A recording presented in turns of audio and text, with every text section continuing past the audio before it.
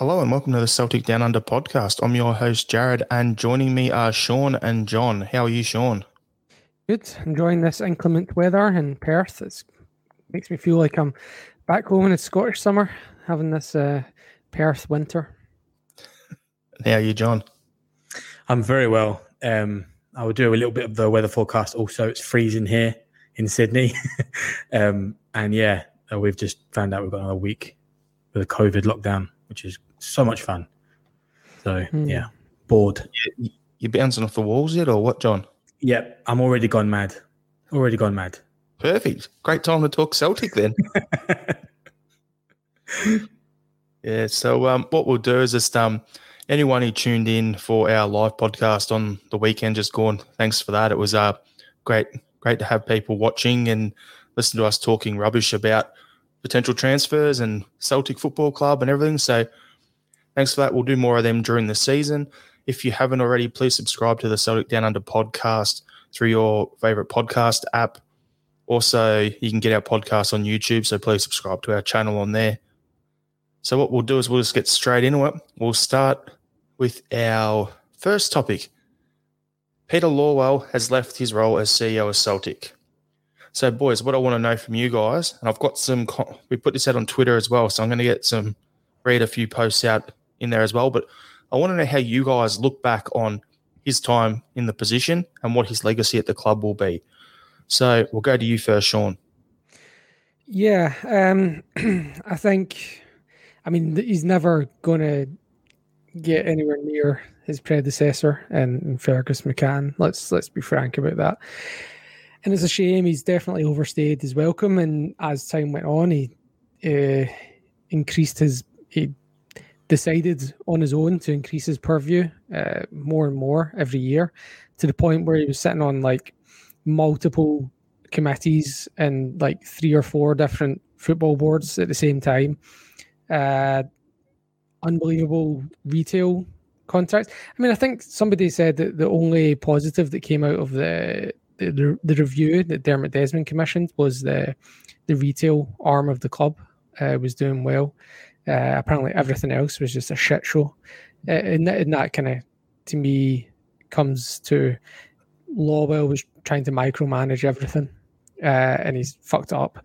And he's not brought in people whether he can trust people or not, I don't know. But he's not brought in people who are competent enough to do these roles for him. And so he's just taken it on himself.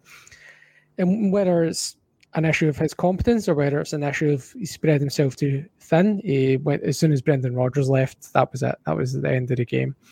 I think he was clashing with Rodgers because, they were literally clashing over decisions and roles and who should be in charge of making football related decisions. Lawwell thought it should be him. Rodgers thought it should be him, and we all know what's happened since then. He brought in his yes man, Neil Lennon, and everything went to shit. And unfortunately for Lawwell and for us, that's probably going to end up being his legacy, is that in his last 2 years, he decided to start running the show when he was not placed to do it or not competent enough to do it. But either way, he proved that he couldn't do it. All right, so before we get your take on it, John, I'll go through a couple of the Twitter post responses that we had. So we had one here: held Celtic back years and stuck his nose into business he wasn't qualified for. Egomaniac, control freak who was vastly overpaid and stayed for 12 years too long. In contrast to that, we've got another one here. It says, anyone who says anything other than financial success, 9 in a row and 4 trebles in a row, is a half-wit brat who needs slapped. Then you've got another one saying his legacy will be the man who watched the club being cheated for millions for over a decade and not only did nothing, but also helped the perpetrators start a new club while claiming it was the same club. He should have been ousted from the job years ago for dereliction of duty. So here's another one: dictatorship, nepotism, blind eye to cheating, illegal player registrations, EBTs, regression in Europe, toxic relationship with fans, shambolic recruitment and downsizing of Celtic FC. So you've got quite a few people there. You've got disco lights, 3/4 size indoor training building not fit for purpose, 50-year-old stand that's well past its sell-by date. The John McGinn shambles, awful buying, good players sold cheaply. He was awful. So you've got a lot of people there all over the place. So, John, what's your take on him? Well, not good, to be fair. There's really two types of versions of Peter Lawwell, which we'll probably remember. There's the one here and now, and there's one maybe that history will remember long term. I agree with and I feel the same thing, the anger right now towards what he did, because in the short term, he screwed up too much and too much of a short period of time. I mean, all of the problems that we're discussing probably happened over 3-4 seasons. We saw them coming. We had all the banners up, asleep at the wheel and all that stuff. So we knew it was coming. Although I think history might remember him a bit differently in the sense that, he was the head of a period of huge success at Celtic.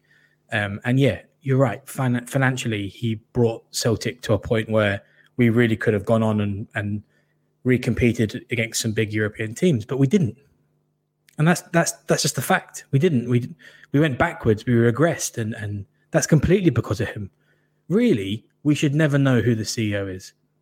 Really, he shouldn't really be involved in the day-to-day running of a football club. And the fact that we all know who he is and how much involvement he has and how much we disagree with it is too much for me. It's far too much. I'm sorry, I'm just going to disagree with you quickly, John, before you move on. He definitely should be involved in the day-to-day running of the club. He should not be involved in the day-to-day running of the football operations. Yeah, no, exactly, right. And correct me if I'm wrong. What you mean is like the business sense. He has to be involved. The club. Exactly. Yeah. And we've kind of talked about this before, right? With any football team, not just Celtic, but there should be. A football team is, at the end of the day, a piece of entertainment, right? And I understand it's more than that for a lot of people, including most Celtic fans. But but all of the financial success should be translated into the entertainment package of it. The buying and selling of players at a really good quality that gets us trophies and makes us win stuff. That's the only reason why you want to be financially secure. That should be your whole goal. Like, I understand, I've said this before, for me personally, I think the role of a business and a CEO, if you were to break even every single season and you were to win everything, I'd be quite happy with that. Obviously, there's some business senses involved where you've got to think a little bit long term and stuff and all that. But really, that would be my absolute ideal situation. Never been financially insecure, but never having 35 million in the bank just for a rainy day. And then it all bloody disappears anyway because of COVID. So I think that's what I'm saying. In my opinion, short term, he'll not be remembered well. Long term, maybe history might remember him slightly better. I don't know. Yeah, I think what you're saying there is kind of like with Fergus. He wasn't really well liked when he left, but you look back at him now and you just build him a statue. The guy deserves it with what he did for the club. Like Peter Lawwell, I'm not a big fan of him at all, so I'm just playing devil's advocate right here. Not a fan of him. Don't like the guy. I think he got too involved in things he shouldn't have. So, as you were saying, Sean, there's the football side and there's the business side, the PLC side. He should be all over that, running that, and the football either a director of football or your manager running that. That's what we're seeing at the moment with Ange and Dom. So it's good to see that looks like there's a clear, they're working together. That's Ange's area is the football side. Dom's side is the business side and the club and operations and how that's all working. That's what I want to see. Well, I'm saying devil's advocate, there'll be a lot of people looking back going, well, in the last 20 years, we've won 15 titles domestically. So the people will be saying that. There's been improvements to the stadium every season. So if you're making a lot of money, there's been investing 3-4 million here and there. New pitch, disco lights, safe standing area, the Celtic way's been done up outside, all this sort of stuff, right? So there's little things that make the fan experience better because you said it's an entertainment industry. You need to invest in your infrastructure. So he's been doing stuff like that bit by bit, season by season. So there'll be people saying all that. I appreciate that that's been done for the fans, but at the end of the day, it's all about what's happening on the pitch. And since the invincible treble and Brendan being the biggest figure at the club, I don't think Law could take that and his ego couldn't take that. And that's when he started interfering more and more and more and more. And the club's gradually downsized bit by bit by bit by bit to get to where we are today. So for me, his legacy is off the field, on the business side and establishing and building up what the club is. Okay, I'll give him a thumbs up for that. The rest of it, 2 thumbs down. Not needed. The story that always sticks out in my mind is the one where, is it Piccini, the right back, where he got Brendan Rodgers delayed his family holiday so that he could meet Piccini, who was flying in from Valencia, I think, to have he was in Celtic Park and everything. And then apparently once he got here, stated his wage demands while he was in the building, and Lawwell just went, nah. And then apparently he was asking for something like 60 grand. I'm like, do you know what I mean? Like, how do you not communicate that before you get on a plane? Do you know what I mean? That is ridiculously outside of our wage structure, you know? Like, how did that happen? Like, and apparently that was what triggered Rodgers, that whole thing. What, because a player asked for 60k and Rodgers went, oh, that's achievable? No, the player was allowed to, like, I don't even think Rodgers was involved in that. Like, the player was allowed to, like, Rodgers delayed his family holiday and, you know, went out his way to meet this player, and then Lawwell just hadn't even had a conversation with him about whether they could meet in the middle in advance, you know? And that's one of the biggest... Sorry. Yeah, I was just going to say that's one of the biggest problems with Lawwell as a CEO is he shouldn't be involved in a structure of recruiting players. That's not a job of a CEO. That would be one of his biggest criticisms long term. Well, a CEO's job is to sign off the budget. So, I mean, he doesn't. You're right. And he shouldn't be negotiating, but he should be saying, "Here's your wage budget," and then if the director of football or manager, and it would be manager's job at the time, wants to go over that budget, then they would have to negotiate with him to justify that in some way, you know? That's exactly it. Well, I heard a different version of that story, so that's what I'm saying as well. There's so much misinformation. Like, you're saying it broke down on wages, Sean. I've heard that it broke down over the transfer fee and the structure that, like, he got in there, and then when Lawwell was sitting down, he was like, no, we're not going to pay this much up front, and they wanted, I think it was like 10 million for him or 11 million or something, but it was going to be 7 paid up front. And he's like, no, we'll only pay 5. And so it was turned around and said back to his club. That's what I heard about that transfer. So it could be either. But the result is the same, right? It's a CEO who is mismanaging the recruiting of players. And look, I can remember sitting in pubs with my old man, and he's telling me that Lawwell should be getting statues outside of Celtic Park for how well he's financially run Celtic. But when, even at the time, even though we were winning everything, we were getting disgruntled by the fact that these stories were coming out. And we were getting quite annoyed. I mean, look, he who should not be named, you know, John McGinn saga and all that stuff. That was just the absolute case study of why Lawwell really fucked all that stuff up for the Celtic recruitment. What I also heard was, he was saying he built a big, pot of cash in the bank that he wasn't doing anything with.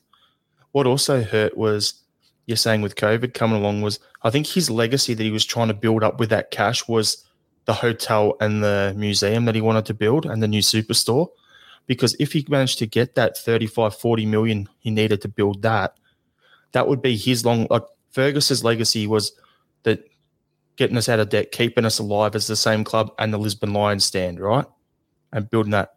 His legacy, I think he was working towards, was get that museum, get that hotel, because that hotel is going to be a revenue stream ongoing year upon year upon year upon year for the club. Because if I went over from Australia to go to a game, I don't know Glasgow that well. So for me, if there was a hotel right there, I'd be like, happy days, I'll grab a room there. The club's making money off a fan, and then they're getting tickets off me. I'll go spend money at the superstore. I'll go to the museum. So I'd be that Celtic tourist. Then you'd have European nights. Opposition crowd comes over. Where are they going to stay? If it's right near the stadium and there's bars and whatever around there, perfect. They'll go there. You make money off them as well. So I think that's what his legacy was going to be in his mind, that, okay, I've run the club well enough that we built this, which is going to be a good money spinner for the club going forward, and that never happened.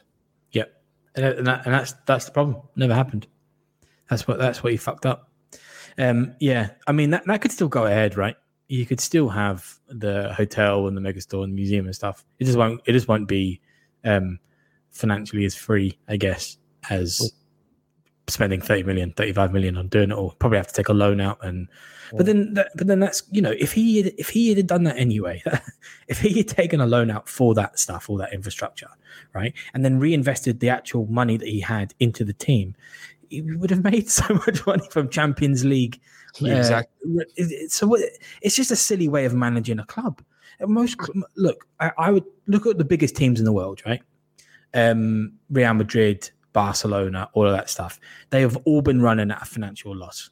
They're all in debt, right? And it's taken something like COVID for that to be a really big problem. But what are the chances of that ever happening? Do you know what I mean? You can't really mitigate for a global pandemic of that scale.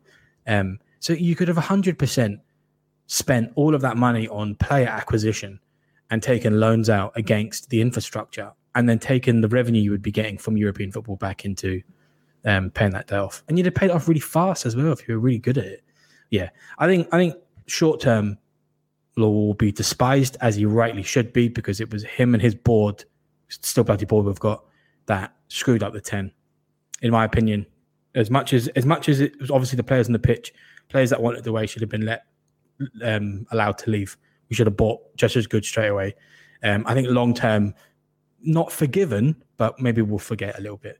We'll forget as much of the detail, so it might just be respected rather than loved. For me, the thing will always be the fact that he's turned our income into just have the retail is just such a huge percentage of our income. Like it really is like a safety net for us. Like, because the Champions League is not, it's particularly the way we run, is not something that can be relied on.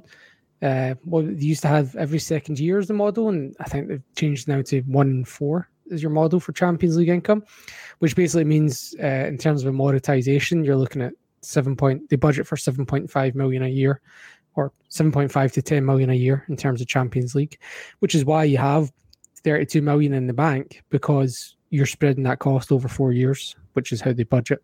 So that's the way they run the squad. That makes sense and it works, and we stay on an even keel because of that. But it's not what fans want to see. Fans want to see Champions League every second year. We'd rather that they pumped 20 extra million pound into the squad every year. And if you look at that in a numbers on paper kind of standpoint, then that actually results in a loss.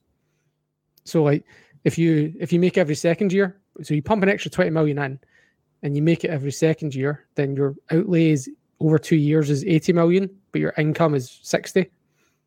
So you actually lose money doing that. And you can offset that with the financial mismanagement of the club and the wage bill. Like we're spending 65% of our net income on player wages at the moment, which is ridiculous.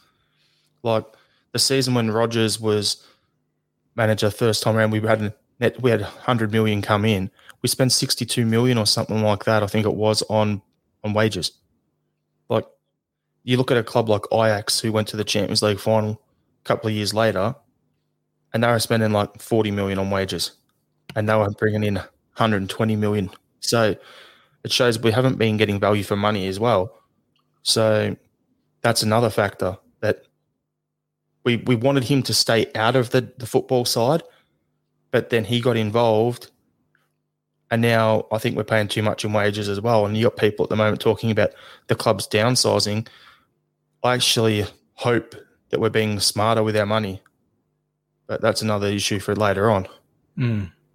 I mean, and it's I don't think if he spent what do you think Celtic's budget is yearly? 20 million?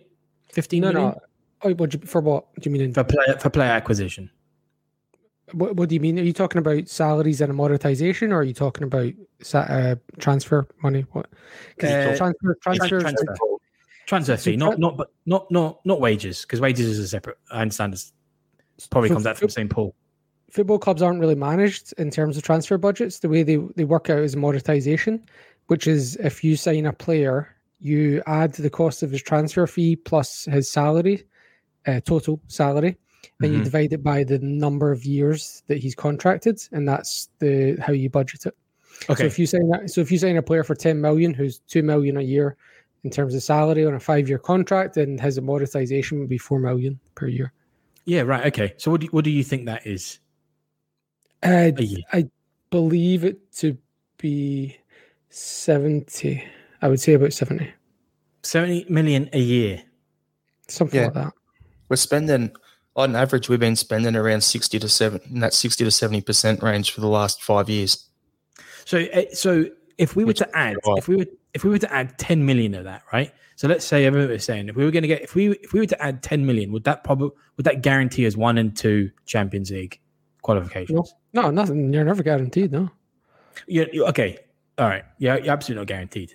Could we speculate and say that that's a good ratio to move forward to the plan? You spend an extra 10 million a year, and you can speculate and budget from 1 out of every 2 qualifications you're through. Financially, you call that a high risk strategy. Or higher risk, excuse me. I call that strategy? I call that the Glasgow Rangers strategy that made them go under. I don't think it's that bad, but I mean, it's definitely higher risk. Just want to do it for a cheap pop. Yeah, look, the retail income is a lot more of a. So the fact that the retail income is a very steady income, if you know what I mean. Like there'll be ups and downs every year, but you're talking like 10% fluctuations, right? And whereas the champion, your revenue from competition is, if we don't make the Champions League, is what, 15 million. If we do make it, it's 40 million. So like it's it's huge. That's like 150% variance. Do you know what I mean? Like that is when you start to gamble on getting that money, that is what you call high risk strategy.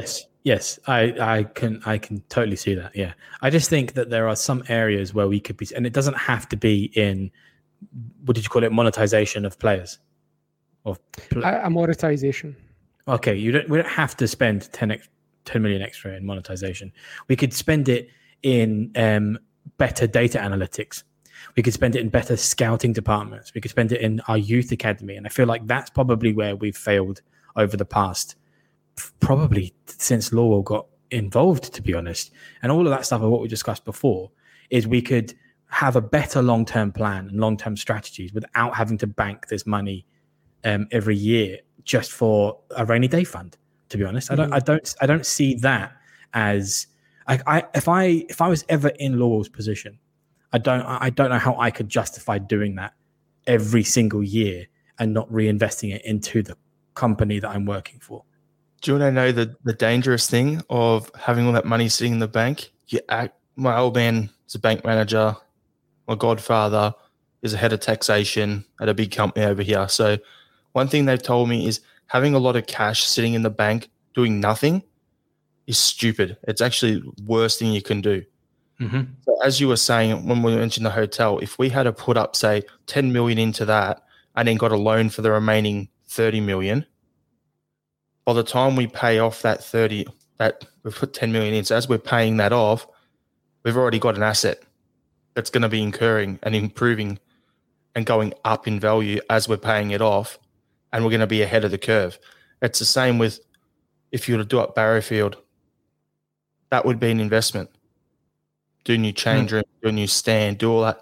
That's something that if we spend a couple of million on it now, then in 5 years' time, it's going to be an asset, which means our assets on the ledger will go up, which means then we've got more leverage with the banks. We actually are in a better spot than if we had 35 million sitting in the bank, because if we ever had to do anything, you've got these assets that are worth more.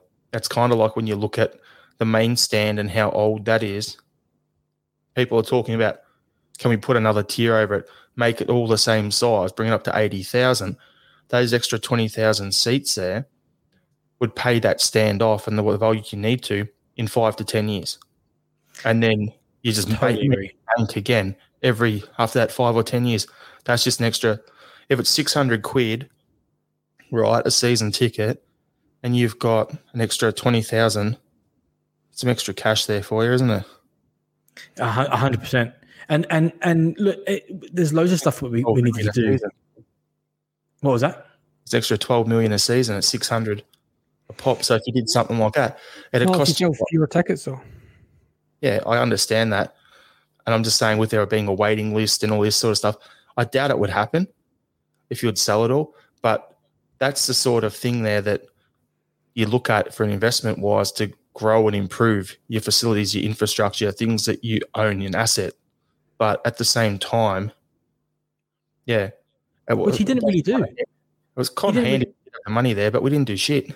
He did, because a lot of the stuff that he's claiming that he probably did, and Celtic's claiming that he did, was actually not adding on to what we had. It was to bringing stuff up to the modern era.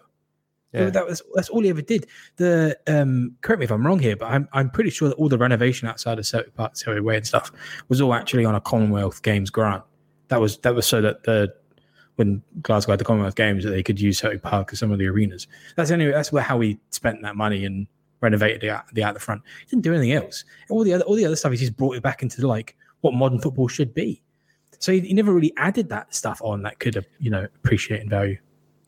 So to give you sorry, John.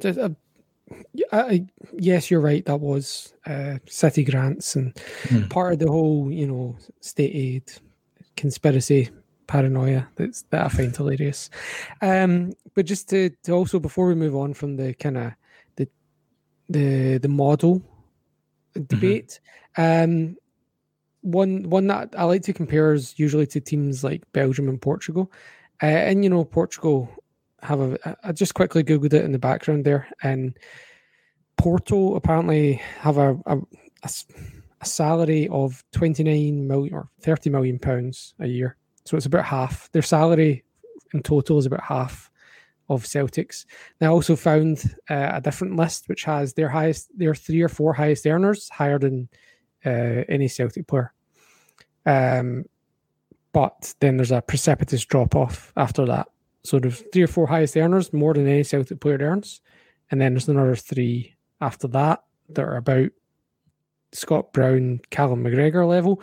And then it's down to David Turnbull, Greg Taylor levels after that for everyone else.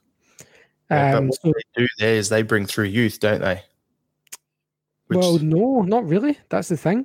What they do, their model is that they are quite happy and willing to spend 10 to 20 million on a player on the gamble that they will then sell that player on for a profit. And also that they will then, those players will help them get the Champions League. So your Benfica, your Porto, your Sporting, this is the model that they use.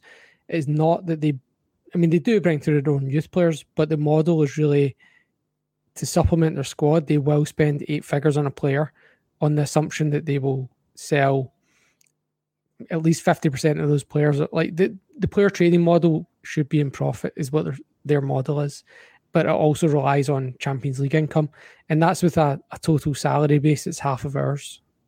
So, yeah, wow. But you have to look at last year, Porto made losses of £100 million. Yeah. So, yeah. So do we, as Celtic fans, do we want our cake and to eat it? Do you know what I mean? Do we want the world here? I don't know. It's a tough one. Did Porto make the Champions League semis recently or quarters? Quarters? Yeah, like they definitely went through far. I remember that. Yeah, but then the following year they didn't qualify. Do you know what I mean? So that's the kind of, that's what I'm talking about. It's your boom and bust. Sorry? That's the conundrum you're in if you push it the way they do. But yeah, that's good to see the comparison in the wages there. I always thought they'd buy a couple of players, big ones that they'd want to sell on, but then they'd bring through their youth or younger guys that they signed for a low fee, develop them, sell them on and go again. That's how I always thought most of those Portuguese teams worked. So that's more of a Benfica Sporting thing than Porto, but yeah, they all use that kind of player trading model. Yep.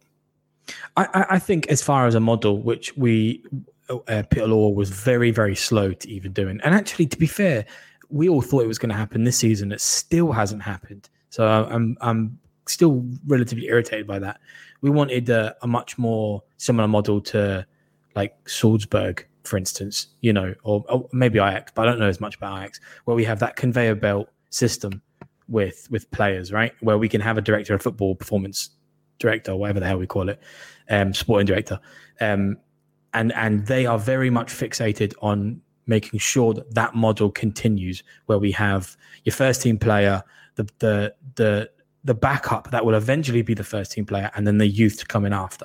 And that model just keeps moving, where you buy a player at, say, 10 to 12 million, you sell them for a lot more, but that's the entire squad. Each player, each position has that, structure, and they get sold on, and then the next one is always there. You've already bought them last season or the season before, and it just keeps going. Yeah, Salzburg do it, so it's like buy someone at 10 million as your starter, buy their backup at 5 million. By the time the starter leaves in 12 months or whatever, they're going for 25, 30. Then the other guy steps up.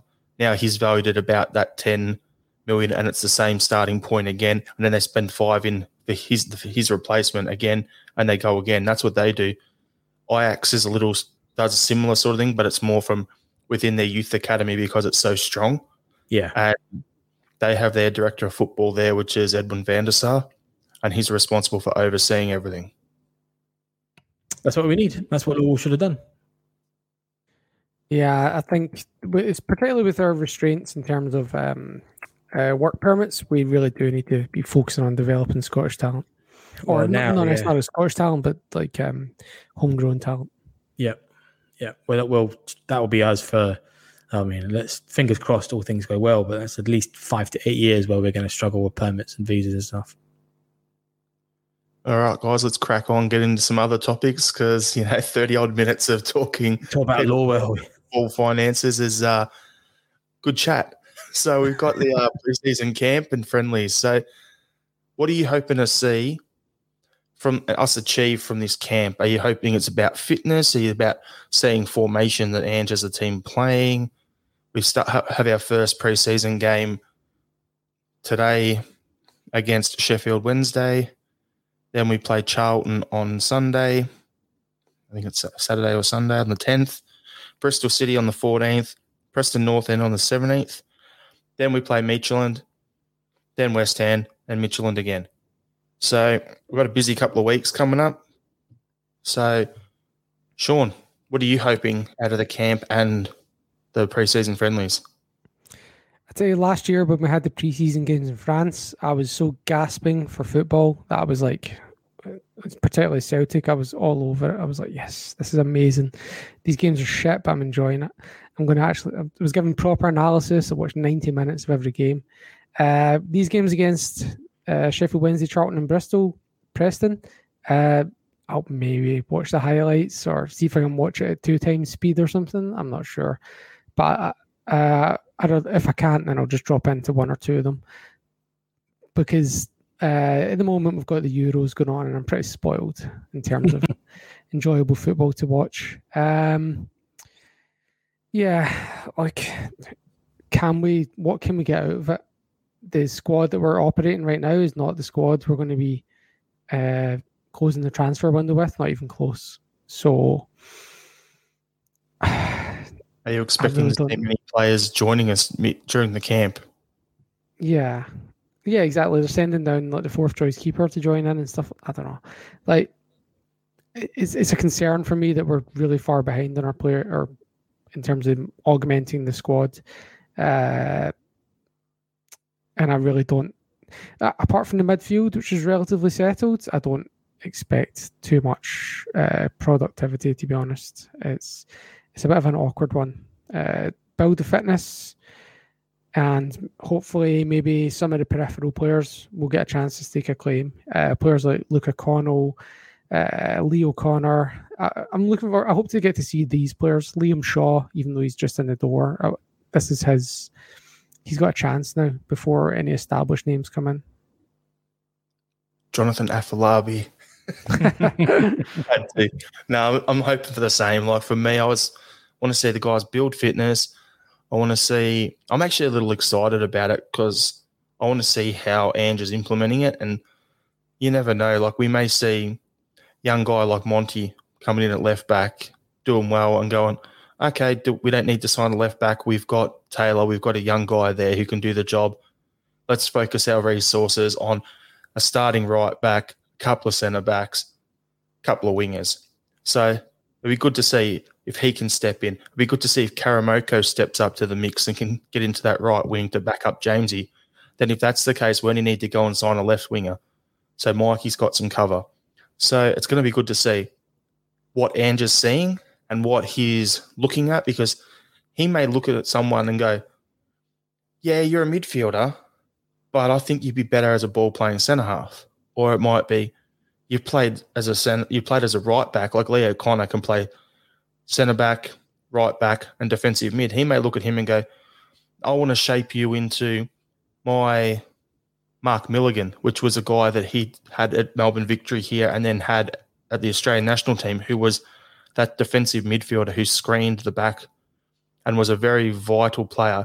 You had Milligan and Mile Jedinak playing alongside each other in the defensive midfield spots in that Australian midfield when we won the Asian Cup. He may look at him and go, you can do that role for me. And as an Australian, I'll be like, hey, I know what he's looking to get that guy to do. That's great. But I just want to see what he's seeing and how he's looking at putting things together, because he may see things in training and be like, this player can be this part of the jigsaw puzzle for me. Now I only need to go and recruit 5 or 6 players instead of 10. And I'm hoping that's what happens, so that you can spend a little bit more here and there on those players, on the guys he wants to bring in, instead of having to spend so much of the budget spread out. That's what I'm wanting to see. Brings through some guys what we're talking about, but then recruit others. Yeah, didn't Rodgers and Neil do what you're kind of talking about? Like where Martin and Neil put Bobby Petta and Petrov in, who were nowhere before that, players like that. Jackie McNamara. And then Rodgers did it with like Callum McGregor and other names escape me, to be honest. Ronnie did it with Cal. Yeah, but I don't think I think he was all over the place before Rodgers came in. I don't know. But yeah, I'm sure that's happened with quality managers in the past. Yeah, well, that's what I'm wanting to say anyway, because that's the 2 managers that you just rattled off there. They've probably been our 2 best managers, in my opinion, that the club's had in terms of win-loss record and what they've brought to the mix since Steen. So if Ange does the same thing as them and we get the results, great, I'll be happy with that. So let's hope he does the same deal and it works. Yep, I absolutely agree. I think we're more than likely to see Dembele play in a couple of these games, because I hear that Forrest is having to quarantine because he was in close contact with a COVID case. So, yeah, I would like to see him play as many of these games as possible, to be honest. I'd also like to see probably the beginnings of Ange's style of playing. I can't really work out what he will play, to be honest, because from what you've been telling me, what I've been reading, he could be very adaptable. Maybe a 4-3-3 will be where he starts, or the old 4-2-3-1. But I'd like to see some of those players last year that either struggled or were just on the fringes getting pretty regular. I'm thinking Ayeti, I'm thinking Barkas, just to see them settle right down and actually get a good long run of games, basically. Even though these are, games that are just probably more about fitness and getting people up ready for Midtjylland than anything else. You kind of want to either see, you want to balance between getting your first team players fit and also trying to work out whether the reserves or the Colts, whatever you want to call it, they're ready to kind of step up. And that's what I want to see. So I'm okay with kind of the idea of signing players that fit into a system, because it makes more sense than the opposite of signing a player that's not going to fit into a system that you're determined to play. But on the flip side, you also do have to have a fluidity and a flexibility to what you're willing to play tactically. And then that doesn't necessarily have to be, it might be down to the personnel available, but it should also be down to the opposition, and also not just opposition, just the general where the game is at the moment in time. Like when Martin O'Neill came in with the 3-5-2, and then after a couple of seasons he changed it to 4-4-2, and you need to. I don't think people generally consider Martin O'Neill a master tactician, but at least he did have that flexibility and fluidity to recognise where the game was, you know? Yep, totally agree. That's what you want to see from any. That's the ideal situation, right? Is changing formation and based on either the opposition events or the players that you have, and that could be like, you know, one player only plays 25 games a year because we only bring him on because you're changing tactics or changing formation. That's ideally what you want to see. I don't think we have that luxury right now, unfortunately. But sounds like last season in a way where the whole plan was we brought in enough guys to play the 3-5-2, and we're going to have Eddie and Griff up front. And then Griff comes back and he's so out of shape that went out the wayside, and then he ended up playing 20-odd games or something last year anyway, and most of them are off the bench. So, yeah, it's going to be an interesting one. Yeah, last year we wanted to play this formation. We didn't have the players that would fit into it. So we just changed to whatever works. And we were just changing it week to week almost, you know, like, and then everyone was like praising Rangers for for knowing their system, being like having an instinct because they've been playing it so long, they all know their role, blah, blah, blah. But, you know, the reality is if they came up against a good team that knew how to counteract that, they, like in previous years, they didn't have an answer for it. You know, they don't have a flexibility to them. And that's my kind of one reason that the hope that I'm holding out that we can win the league this year is that Gerrard doesn't have that tactical flexibility. He just has a system that is really, really, really well drilled. And he has this last year, at least, had quality players that could play that system. So if we can overcome that system, overcome their quality, then they won't have an answer to that. But that's an if and a maybe. Yeah. He's hoping. Yep. So what we'll do is we'll jump onto a couple of transfer rumours, and then because what I was just thinking there is we're talking about if the, say, I was talking about if we could recruit for particular positions, if we can get a few youth guys to come through. So say the link is that Norwich are going to offer 12 million for Aya. If we can get 12 million plus a 20% sell-on or something like that, I'd say bite the hand for it, because what we're seeing linked today is Carl Starfelt, Swedish centre-back who plays at Rubin Kazan, we're being linked with for 4 million. The Aussie Hun Craig Moore is saying that Mario Vuskovic, apparently Celtic's going cold on that, but that was 4.5 million. So if you were to buy both of them, or Ko Utakura from Man City, 4 or 5 million for that centre-back, and then spend 4 million or whatever it is on Nisbet for another striker, there's your all 4 of those players. If you sign 3 of them, they would come straight in and improve our first team. For me, if Aya goes and we can lose 1 starting player but bring in 3 starting level players, that's perfect. That's what we need to be doing. So yeah, there's been a few other things there where apparently Aaron Hickey, Bologna's not looking to sell him, and Celtic has been linked with Kenneth Paul, 24-year-old. He's a left back, isn't he? Mm-hmm. And Barnsley. Double check that. Yeah, so we've been linked with a few players there. So what are your take on all those rumours at the moment, Sean? Yeah, I'd said on Sunday, and still just think the same. We need 2 first-team centre-backs at least, you know. The stats I've read from Boys Analytics has Carl Starfelt down as a ball-playing centre-back, highest pass accuracy in Russia. Every stat you can think of for passing comes out above every centre-back in Scotland. Apparently, he would also come out lowest amount of fouls as well as defensive duel success. So statistically, it reads like they have found this player by looking at analytics from what I'm reading. Like, he sounds like an absolute dream analytically, but he's also not at the Euros, and Filip Helander is. So there's an alarm bell there of some kind, because Helander is shit.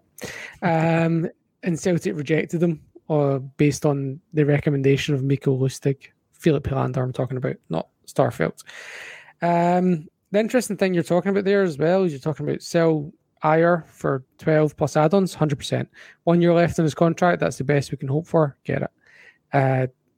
One thing as well, the thing that I was thinking of when you were talking about, that pays for 3 players. That pays for Nisbet, that pays for Starvelt, that pays for another centre back. And that's 100% what we need to be doing. The interesting thing is, like, talking about players like Starfelt, like maybe 2 years ago he would have been worth 6-7 million. Don't mean him 2 years ago. I mean the current, based on the market change. COVID may have depressed the price of some players into our budget that would have previously been above it. Players like Mo Elyounoussi for 15 million to Southampton, that's never happening in this market, even though the EPL are largely insulated from because of their TV deal, the market overall has depressed in a way that may benefit us. But that being said, the market is still much higher than it was 10 years ago, where someone like Starfield would have been 1.5-2 million. So pros and cons, Can I just jump in for a second, Sean? Ahead, You're talking about the market being depressed. Perfect example. You said about Mo Elyounoussi, 16 million to Southampton. Mm-hmm. Perfect example on that is Diego Laxalt was 16 million to AC Milan, and he's just gone to Russia for 3.5 million or 3 million. There you go. Perfectly illustrates. Example right there. Yeah. So that's the post-COVID world, and teams in Italy, basically any team outside the EPL is having to take a haircut on what they've done in previous years, and we need to be conscious of that.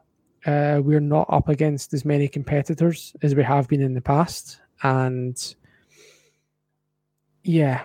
but we do still need to move faster than we have in the past, because in the past we've always waited to the last minute, and I don't like it.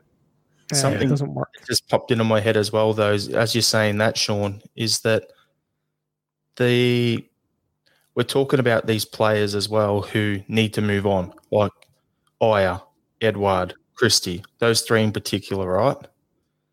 Now, Cham, yep. Okay. Now, those guys, it's great to want to sell them, but you've got to need to have buyers. And if the market is that depressed because people lost a lot of money last year, are there buyers out there for them? That's the real question. And at what level?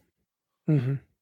Like a year ago, we could have got 15, 20 million for Ajer. We would have been looking at 30 to 40 for Edouard. We would have been looking at maybe 10 to 15 for Christie. And Cham would have got our money back on easy. Now we'll be lucky to get $1 million for Cham. We could lose Christie for nothing. Maybe 12 million for Ajer is pretty much the most we'll get. And Edouard, if we get 20 million, we're doing well. So, strange market. Yeah, it could end up in a situation like where it was like pretty consistently in the 90s where you had to kind of build a team over time. And I don't know if you remember, I think it was maybe 05-06, the last time when Monaco and Porto played in the Champions League final. I think since then, the football transfer market's just been an absolute pile of flaming shit. And on steroids. Yeah, basically everyone outside the top dozen teams is just feeding from scraps. It'd be quite interesting actually to see if some teams that are just kind of holding this year, just in a holding pattern from last season, actually make a big jump, like happened in the past, but has not happened in the last dozen years. I think half of the reason why we might not be seeing a lot of movement so quickly as what we probably expected, because we've got such a big rebuild, is because we are likely waiting for the Ajers, Christies and Edwards to move on and using that money to reinvest, probably because we got hit so bad from COVID. I thought last time we were talking about Ajer, 10 million for a transfer fee was just, I'd never thought in a million years we'd get that, to be honest, for a year left in his contract. So 12 million plus add-ons, hell yeah. I'd take that in a heartbeat. And if you can get something, I don't know, relatively similar for Edouard, and I'm hearing about 3 million for Christie to go to Monaco, but probably just wait for 6 months and might not be the end of the world there. But yeah, I'd take 25 million and spread it across all the positions that we are in desperate need of. That's exactly, and all of these players that we're linked with are the exact types of players that we would want to be linked with, right? We're not linked with either complete one-to-ways or we've had players like Bauer at Celtic before. You just go, what? That's not somebody you want really around Celtic. Is that really the standard? And then you see in this big long list of half truths, maybe it's encouraging. Just need to get them across the line, basically. What I find funny as well, though, is you look at it and go, it's also bring these guys in and the wages that they're going to be on isn't over the top. Like, if you look at it, Bruni would have been on 25,000, 30,000 a week. But then you've got guys like Alanusi was on loan to us, but we were picking up a good chunk of that, and he's on like 60,000 or something like that down at Southampton. We're paying 40-something thousand a week to Duffy, or 50,000 to him. We're paying 40-something thousand to Laxalt. So you take all that off our wage bill, and then an example is Mario Vuskovic has been linked to us, and the wage that's being spoken about is 13,000, 14,000 a week. So if you can get 3 guys in, paying them around that 13,000, 15,000, that's 3 starting players for about 45,000, or the equivalent of what you were paying Laxalt a week last season. Exactly. And that's and maybe we want to move closer to that Porto model and buy some massive player for 25 million. Everyone goes off their nut. That's what we want. The other thing as well is when you're talking about going like, oh yeah, Moritz Bauer shit. Well, you need to. Do you know what I mean? Like, do I hear the back? I just, as a point of reference, I just quickly Googled the back four from the night we beat AC Milan 2-1. Do you remember that? AC Milan. When we beat AC Milan 2-1 in 2007? No, I don't remember that. I'd have been a kid. Scott McDonald goal? Scott McDonald goal, yeah. When Dida got killed by a Celtic fan and had to go to the infirmary. Well, anyway, the back four that night was Lee Naylor, Stephen McManus, Gary Caldwell, and John Joel Perrier-Doumbé. That classic, that legend. Standing goal, who'd we have? Artur Boric. Wow, that says a lot. So you know what that sounds like? Put Ralston on one wing. Yeah. Put some hack on the left. Get Calvin Miller back. Put him on the left. Calvin Miller on the left, and then just put like Owen O'Connell, and I don't know. Let's just put one decent defender in there. So we'll put Virgil in there, and then we'll have Fraser Forster behind him. Yep, sounds good to me. Yeah, Chris Kellan came off the bench at one each. He obviously made the difference. Yeah. No, look, I mean, and it works for Porto, right? It's to have that big, maybe it doesn't work if they're in 100 million worth of debt. So, yeah. No, that's not debt. That's 100 million loss in one season. A loss. Oh, so they're not actually in that much debt. They've dropped. They're more debt than that. Yeah, Christ almighty. They're functionally bankrupt. Let's go buy their players. I was going to say, can we not just go to Porto? Buy a lot of their players. The clearance bin. They need any cash. Dude, buy some players from them the same way we got Luke O'Connell from Bolton Wanderers, Pay cents a dollar for him. The problem with that is if we go to Porto and try and vulture these players, though someday will just... But we say 2 million for that guy. An English team will go 2.1 million. Do you know what I mean? Yeah, that is the problem. But Lowell's not in the door anymore, so maybe that wouldn't be. We'll just go, all right, 2.5. Fuck yous. Try and get him. In terms of Edouard being sold as well, you have to kind of calculate. Okay, next year's automatic Champions League if you win the league. So if somebody offers us 20 million for Edouard, right? We see 10 of that because half of it goes to PSG. So if Edouard's goals qualify us for the Champions League, that's worth a lot more than it's worth 30 million at least there. So, I'm actually coming round to the idea of letting him leave as a free agent next year because he is the best striker in Scotland, and if he gets us that automatic £40 million by winning the league, why would you sell him?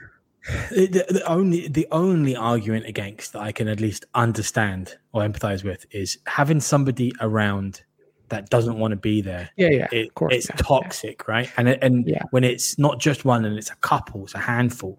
I think that might be one of the biggest problems we had last season. It's just a sort of toxic environment. So that would be why I would say that's why I could see justification and being like, now we'll sell him for whatever we can. But I agree. I agree financially.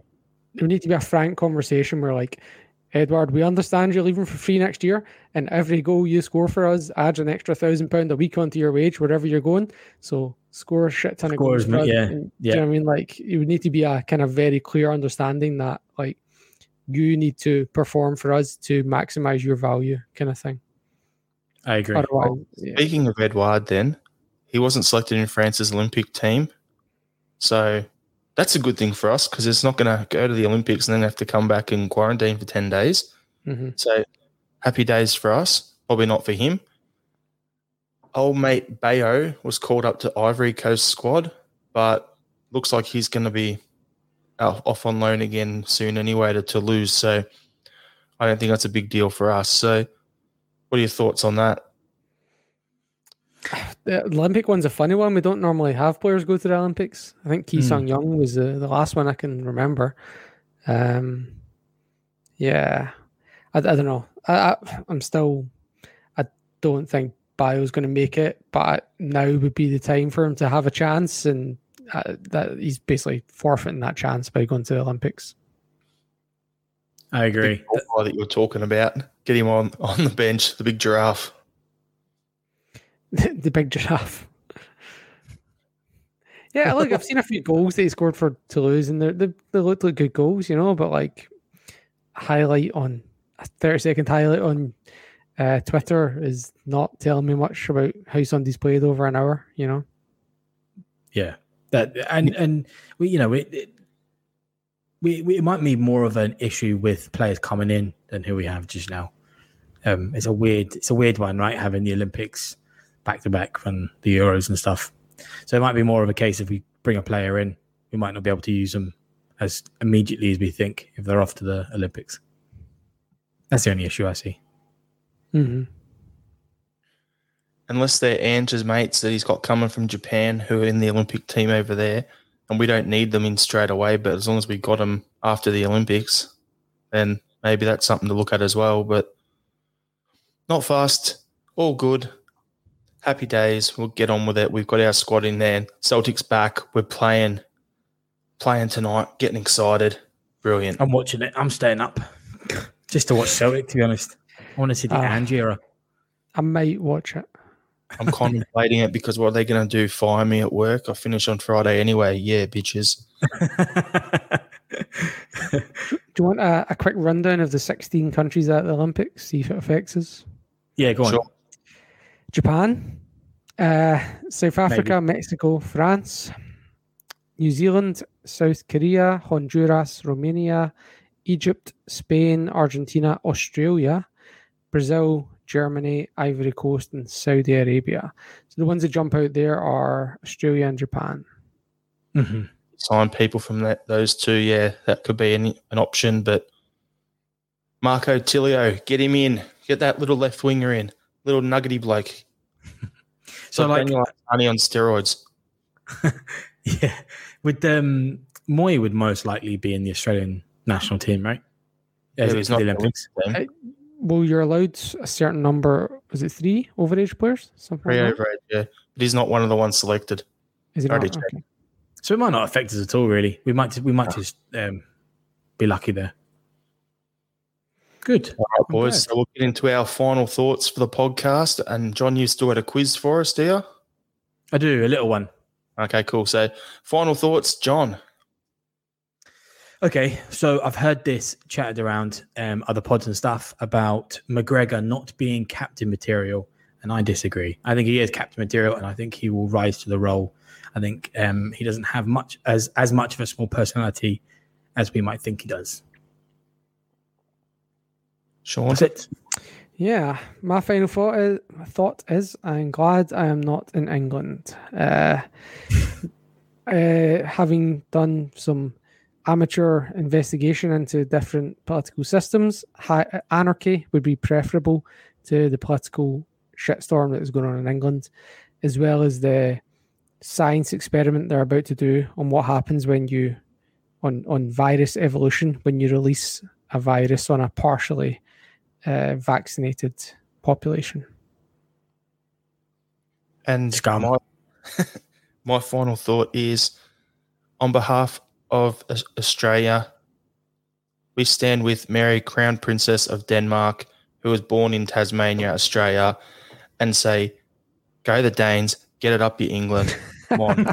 I was wondering where we were going to go there with royalty. I was like, what? I'm actually, as much as I definitely want Denmark to win tonight, but also I'd love to see who's at Wembley in the final. I'm going to go up at 3 a.m. for the final, so I'd enjoy that more if Italy were beating England in the final rather than Denmark. It's a high risk strategy. I'm not going to deny it. No comment. Yeah, I want to be awake when football goes home. Yeah, when it leaves. Yeah. All right, John, over to your little quiz to finish off.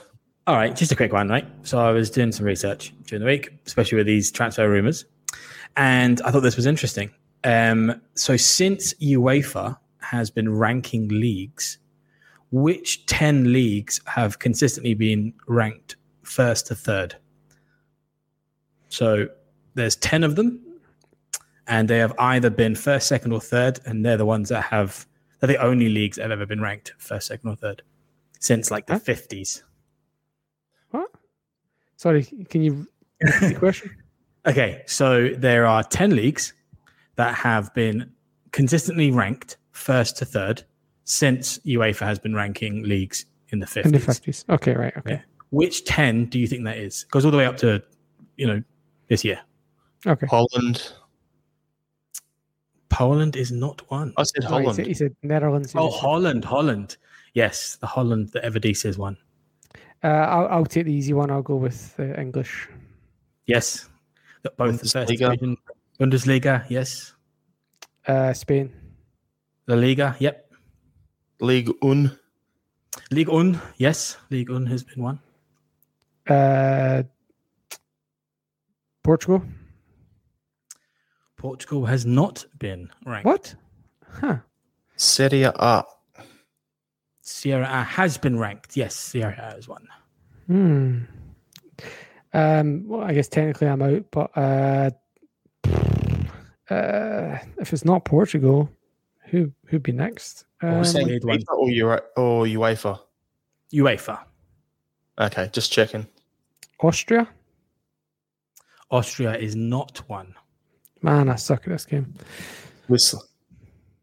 You've missed. I think we missed the big one. One of the big five. Have we? France, Germany, Italy, Spain, England. We've done them all. Okay. I don't know if we said Spain. Yeah, Right, Spain. All of us. Okay. All right. Cool. And then we've got Holland as well. So we've got 6. Holland. Yeah. So you're missing 4. Portugal was said as well, wasn't it? Yeah. Yeah. No, Portugal's not one. Okay, so we've got 6 so far. Russia? Russia is one. Yes. So when it was the Soviet top league, it was called Top League. That was Okay, it. I'm gonna go for a weird one here. The former Yugoslav republics, aka the Balkans, because the Yugoslavian league would have been up there, but I don't know how those teams are now. The Yugoslav was not one. So it was ranked lower than third. Well, there you go. Maybe one closer to home. Scotland? The Scottish Football League was ranked third 4 times. What? So 2 more. Greece? Nah. You want me to just give it to them? Yeah. Yep. So one of them is the Belgian First Division A. That makes sense. They were ranked second. They were ranked third twice, sorry. And the other one is, I'm not going to try and pronounce what the name of the league is, but it's NB1, which is the Hungarian league. Which was ranked. The Puskas back in the day. Yeah. That's why I thought Portugal, because of Eusebio. But yeah. There you go. I thought that was interesting. The Hungarian. Former manager at South Melbourne. There you go, everyone. There's a good tie-in to finish it off. Yeah, great. Yeah. I definitely meant that when I was looking through the UEFA rankings. Yeah, heaps. All right, everyone. Thanks for tuning in. Please make sure you follow Celtic Down Under on Instagram and Twitter at Celtic Down. Facebook, join our group. on there, Celtic Down Under. We've also got our website, www.celticdownunder.com. Thanks for listening in again, everyone. Thanks, John. Thanks, Sean. Hail, hail. Hail, hail.